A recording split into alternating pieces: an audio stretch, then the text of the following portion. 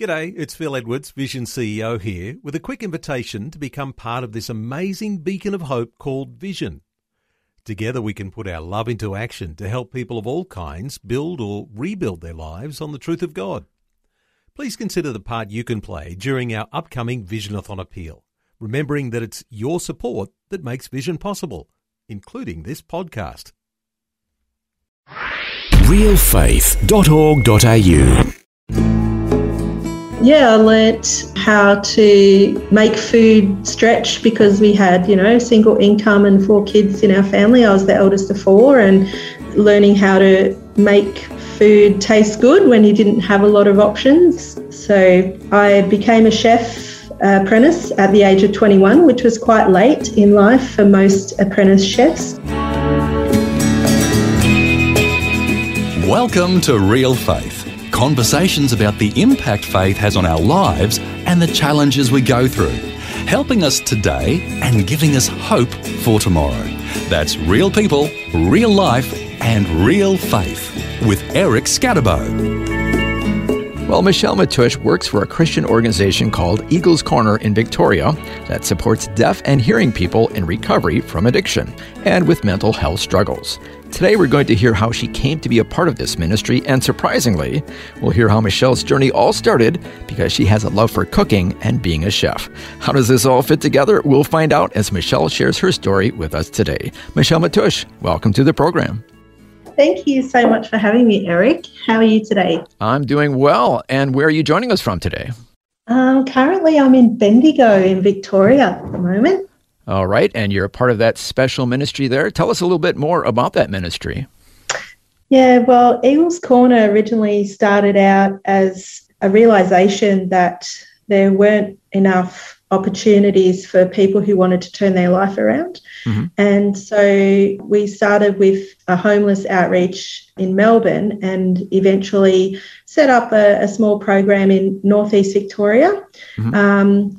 Through circumstances that we'll probably talk about a bit later on, including our first resident being deaf, that's led us to a bit of a new direction, and we've recently also relocated to Bendigo to partner with another amazing Christian organisation called Impact Recovery, and they help provide the environment for us to support our deaf participants and as well as other hearing men and women as well.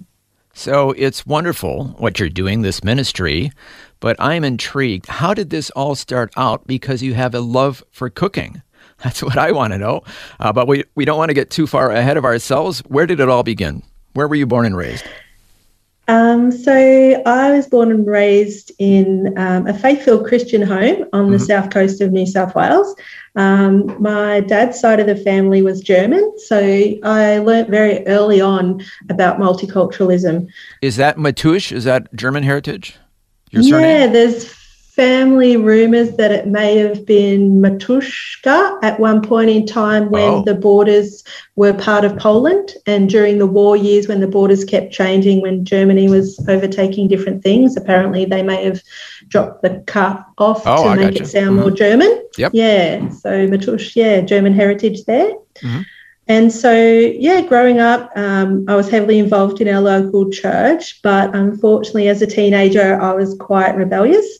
And slowly but surely I started to drift away from God. So I remember one day I'd moved away from home, and I remember waking up, I was probably about 19, I was just flooded with so much guilt and shame and thinking, I've done it now, I've stuffed up so much, God won't be able to forgive me, there's no turning back, so I may as well just keep on going down this path that I'm on because, there's no way back. And I always try and tell young people now, don't let that lie of the enemy in, because, I could have saved myself so much heartache, but I have learnt a lot that hopefully I can share with others as well. Like, you never start off thinking you're going to go in the wrong direction, but little by little, those 5 degrees off the right path, and suddenly you wake up one day and you're headed in the total opposite direction from where you thought you were going. So, Okay, we're going to find out how you get back on the right path eventually. Yes. But first, I want to find out about your love for cooking. Where did that start? Yeah, that was probably influenced in my family growing up in a German cultural home as well. Food was a big part of that. And when you'd go to visit my Omi, you'd walk in and she'd be like, sit, eat. And you'd be like, oh, we've just had lunch, thank you. It's like, sit, eat. It's like, okay. So, yeah, I learnt how to make food stretch because we had, single income and 4 kids in our family. I was the eldest of 4, and learning how to make food taste good when you didn't have a lot of options, and then having the German influence as well. And yeah, Dad was always a really good cook, and he sort of passed that on to me. So yeah, I became a chef apprentice at the age of 21, which was quite late in life for most apprentice chefs. But I'd been a nurse for a couple of years and done a few other things, and I figured this way people would only die on me if I decided to give them food poisoning. So, yeah. A little transition there.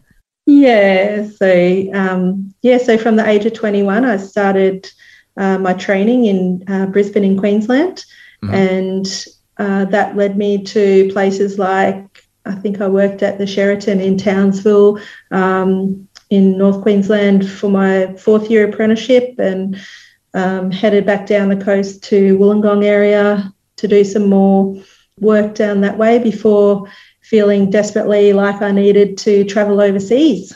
So I headed off there when I was about 27. Yeah, where'd you go? Yeah, I'd met an amazing Canadian woman when I was working in Brisbane, and she'd invited me to stop in and visit her on my way to England, because at the time they only had holiday working visas for people up to a certain age group, and I was already a bit older than that. So I stopped in Canada originally for 3 weeks, and it turned into 2.5 years the first time. Oh, wow. And then I loved North America so much, I went back on numerous occasions, both in the States and Canada, and worked at summer camp and travelled around and had lots of friends who married Americans, and so would often go back there to visit or go for weddings and stuff. So you really went into cooking in a big way, and you eventually opened your own business called Relish Life? Yeah, so that was a little bit further on down the track when I'd been chefing for some years, and I'd also been teaching at TAFE for a while there. That was quite a unique experience, including, having all the youth at risk kids who'd been kicked out of the local high schools in my class, chasing each other around with knives, trying to kill each other and set the kitchen on fire. So as a professional chef, where normally all my staff did what I told them as a head chef, I wasn't used to these young teenagers having their own ideas about what it might look like. But we soon formed a great bond, and I learnt that I had to think differently and create a more inclusive environment with the youth in order to get their engagement. So I learnt a lot in that phase teaching at TAFE, but I really found I loved teaching, and I loved sharing my knowledge and skills around food. So I opened my own business to try and teach healthy cooking and help families prepare meals that the kids would eat, but they could make interesting for the adults as well. So had kids cooking classes in the school holidays, and team building exercises for businesses and all that sort of stuff. It was great opportunity, but that's when I got the job offer from the Jamie Oliver Ministry of Food manager's position. So yeah, did you get to meet Jamie Oliver? I missed out by about 2 weeks, as it turned out, but it was unfortunately my father got quite ill with cancer at that time, and so I felt it was more of a priority to go and spend the time with him. So, yes, of course. Yeah. So tell us about the influence your father had on your life. Yeah, well, it was interesting because, as I said, life had taken its own path, and I'd been sort of living my own life and God didn't really have much of a part in it at all. I'd sort of explored all different religions, and I was just really on a spiritual journey looking for something. And I'd been working overseas and my sister was getting married back in Australia. And so I came home for that. And my family had been praying for me for a long time. I was sort of the black sheep of the family and the only unsaved one at the time. And so when I came home for my sister's wedding, I just felt this really strong compulsion to go to church the night before the wedding and that. And so I just went on my own, and there just happened to be a man who was preaching who'd come out of a life heavily involved in like gangs and rock and roll and drugs and all this sort of stuff. And he just kept saying there's nothing in this world that you can ever have done that's so bad that God doesn't want to forgive you for. There's nothing that can't be overcome by Jesus' love, you know. And I just kept thinking, oh, if he only knew all the things I'd done, you know, he wouldn't mean me, you know. And which unfortunately is a common incorrect thought that the devil tries to make us to think. Oh, absolutely. And it's the biggest lie of all. And I think there's often that line inside of us that says, you know, if you only knew the real me, you wouldn't think that, you know. And so he was praying at the end, you know, with every eye closed and every head bowed, you know, raise your hand if you'd like to, you know, ask for forgiveness and invite Jesus into your life. And it was like a physical struggle. I was determined. I wasn't going to put my hand up, and it was like a power beyond me was raising my hand, you know. And so, yeah, he came in and prayed for me, and I gave my life to Jesus. Yeah, that was nearly 20 years ago now. Our guest today is Michelle Matusch, who's the co-founder and operations manager of Eagles Corner, a ministry that supports deaf and hearing people in recovery from addiction and with mental health struggles. We'll hear more of Michelle's story and how God led her to be a part of this ministry when we return right here on Real Faith. The Word for Today is Australia's most widely read daily devotional, designed to give you practical teaching to keep you focused on your relationship with Jesus. Read it online or subscribe to the free printed edition at thewordfortoday.com.au. You're listening to Real Faith, conversations with real people about how God works in their lives. If you want to know more about integrating faith into your life, our website is realfaith.org.au. Just go to the website and you'll find helpful articles about the impact faith can have on your life. Once again, that's realfaith.org.au.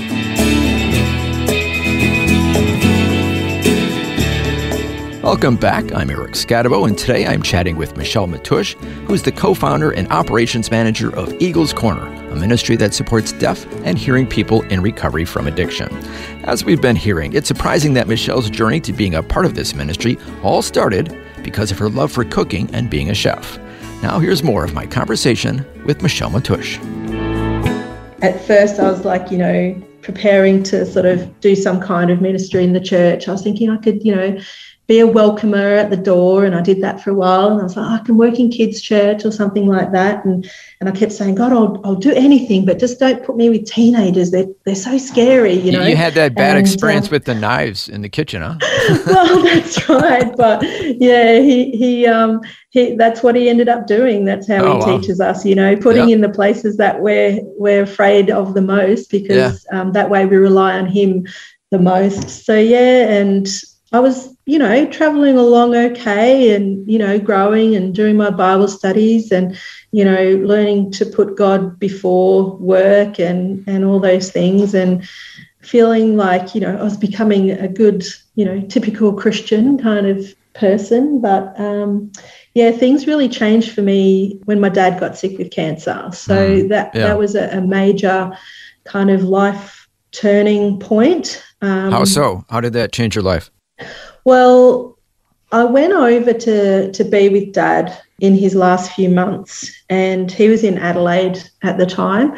And we'd always been close, but, you know, I'd been travelling and living in different states, and so we hadn't seen each other a lot over the last few years. But I would spend every night with him in the hospital, talking with him, and when he couldn't sleep, and we just got so close. And the thing that struck me the most of anything. And his real, I guess, legacy for me was that he kept saying, nothing in this world matters. It doesn't matter what your job is, if you've got a fancy house, what sort of car you drive, nothing matters at the end of your life but do you love God and have you loved his people? And he just kept saying that over again. And, you know, he'd share his regrets in life. And they were things like, oh, we didn't get the, you know, family outreach program started at church in time. I thought I'd have more time to do that. And he'd only just retired from work and he had all these plans of what he wanted to do with his retirement. And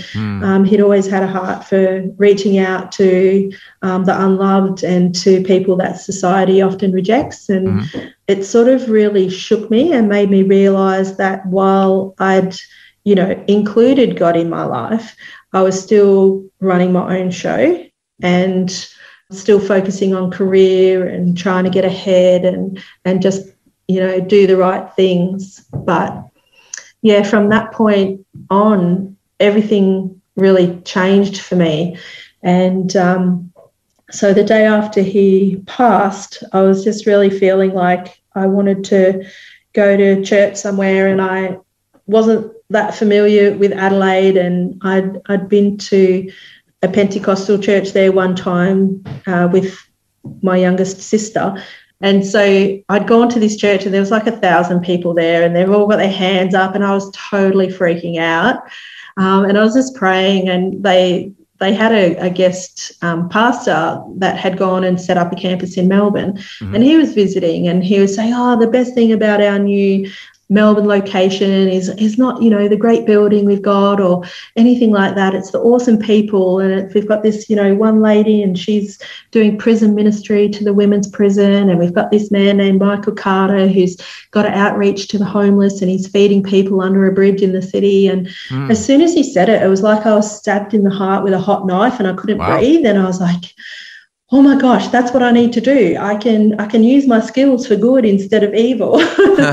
And so I sort of plucked up the courage and went down to the front after the service and introduced myself. And I was sort of trying to find the contact for this man who was, you know, had feeding people. And I'm sort of saying, you know, I'm a chef. I can, you know, come and help people cook and help people, you know, in the volunteering role there. And when we got to go to Melbourne, I went back to Melbourne from Adelaide after the funeral and everything. And so I was driven by this new purpose to find this man, Michael, and offer my skills, you know. And it was quite funny because he'd been told, he's very enthusiastic and passionate man, and he'd been told, now she's just lost her dad, give her some time to settle in. And, you know, I go to the church to get introduced to him and rock up and say, God sent me to help you cook for the homeless.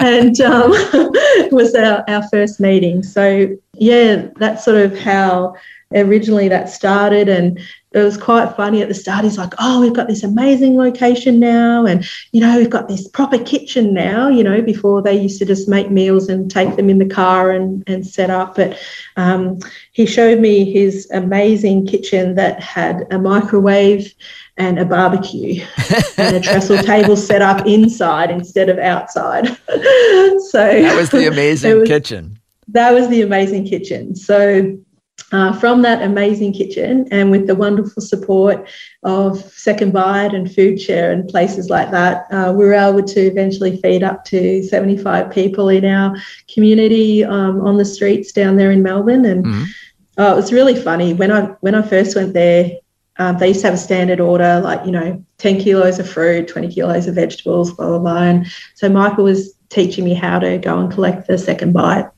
order. And so we'd go over there and I'm trying to, you know, constrain myself and be polite. And, you know, we were so grateful for the support and the food and everything. And I walked in and there's this shelf and it's got all these amazing ingredients like truffle oil and, you know, macadamia oils and all these different things. And I was like, oh, wow, you know, I bet the bigger organisations get all those cool things. And he's like, do you want them?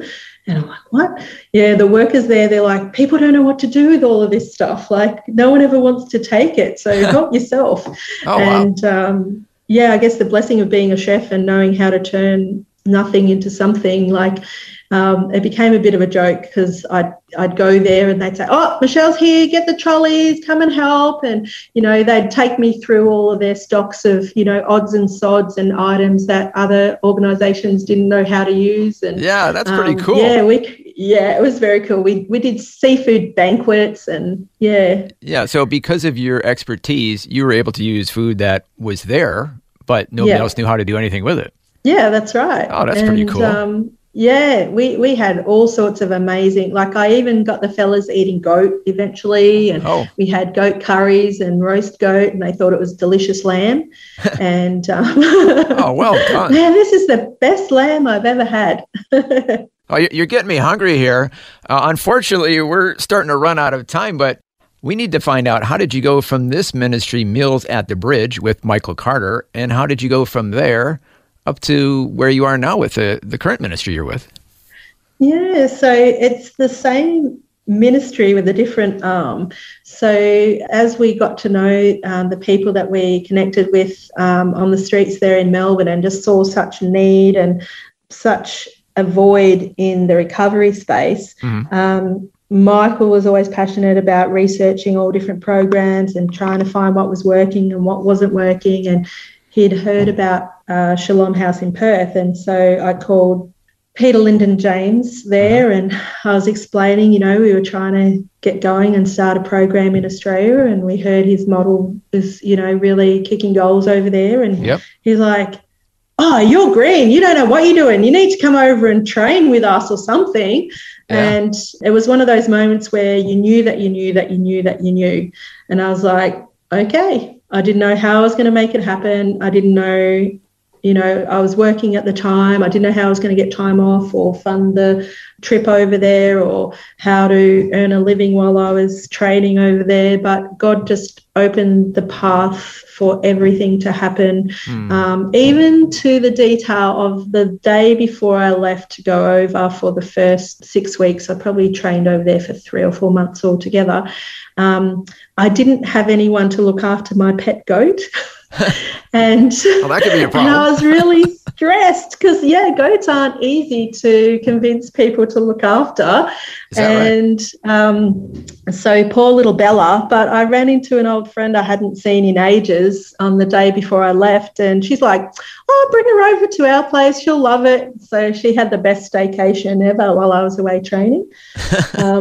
So, when we came back, we were blessed with a sequence of events that provided, a sponsor provided enough rent for us to rent a house, because it was a bit chicken and egg. Do you get the house first before you get the residence? How do you pay for the rent, and how do you hire staff when you don't have an income? And then God worked amazingly to bring us our first program participant, because we were like, okay, we've got the house, we're all set up, we're, ready to go. What now, God, And my colleague and co-founder, Michael Carter, he got woken up early one morning and felt prompted by God to go down to southern Melbourne in Carnegie. And he'd been to a church that had a meals outreach to the homeless down there. And he thought, oh, maybe I'll go and let them know that we're starting a program, and starts sharing with the pastor there at the church about how we started this new program. And the pastor just starts crying his eyes out. And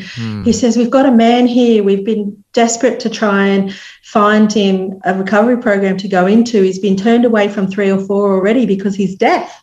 And so Michael calls me and he goes, I think we found our first resident. And he says, there's only one big problem. And I'm thinking, okay, we know they're going to have mental health issues. We know they're going to be struggling with addiction. We know their lives are going to be upside down. They'll have debt. What else big thing could it be, And he's like, he's deaf. And I'm like, yeah, but what's the big thing, And he goes, well, he's deaf. And I said, well, where is he now? And he goes, oh, he's volunteering in the kitchen here at the church. And I said, well, how's he communicating with everyone? Are they all signing, or what's the story? And he goes, no, I don't think they're signing. No one's signing. And I'm like, well, he's figured out a way to communicate in the hearing world. So if he wants to come, we'll work it out. And so based on, our first God-led participant being deaf, it's kind of changed the whole focus of our program, and we're now specialising in deaf outreach. And Simon, our first resident, 4 years on, has now successfully turned his life around through God's power, and he now wants to give back and reach out to others in the deaf community. So that's now Eagles Corner's focus now is that's why we're partnering as well with Impact, so they can help focus on the recovery side of things, and Eagles Corner can now be freed up to outreach to the deaf community. So wow. Isn't that amazing how the Lord worked to bring you in this direction? Every time. Yeah. Every time. And never a direction you'd ever imagine. Yeah. Like, I'm doing my diploma in Auslan this year. I communicate in sign language every day. Yeah. I was a chef for 25 years and I never would have imagined this. Yeah. So, yeah. And they sort of sucked me in because they said, like, oh, you can just come and teach the guys a few cooking skills. And I was like, oh, yeah, I could do that, never imagining I would be the operations manager and running the recovery program. Oh, wow. I mean, what a beautiful story you have of step by step by step. First through food, then through a desire to be in ministry and, all these different ways. But you said yes at every one of those steps. And now you are where you are now. Yeah. And I still use food today to connect. Like, thank goodness. If you sit down with people at a table and you've got all this food spread before them, it opens conversations. It provides nourishment, and it warms people up and lets them know they're loved. Well, I'm wishing you had this organization a little closer to the east side of Melbourne, because it's getting me very hungry. Well, my wife and I might have to take a trip up to Bendigo sometime. That sounds great. We'd love to have you. Thank you so much, Michelle Matusch, for sharing your remarkable story with us today. You're welcome. Thanks for having me, Eric. Our guest today was Michelle Matusch, who's the co-founder and operations manager of Eagles Corner, a ministry that supports deaf and hearing people in recovery from addiction and with mental health struggles. For more information, you can go to their website. It's eaglescorner.org. Once again, that's eaglescorner.org. Well, we invite you to join us again next time for the other half of the story. Michael Carter is the co-founder of Eagles Corner, and he's going to share his story with us next time. Until then, I'm Eric Scadabo. So long, and God bless. You've been listening to Real Faith, and if you have any questions or comments, you can send us a message through our website, realfaith.org.au. That's realfaith.org.au. Real Faith is a production of Vision Christian Media. This program is a production of Vision Christian Media. To find out more about us, see vision.org.au.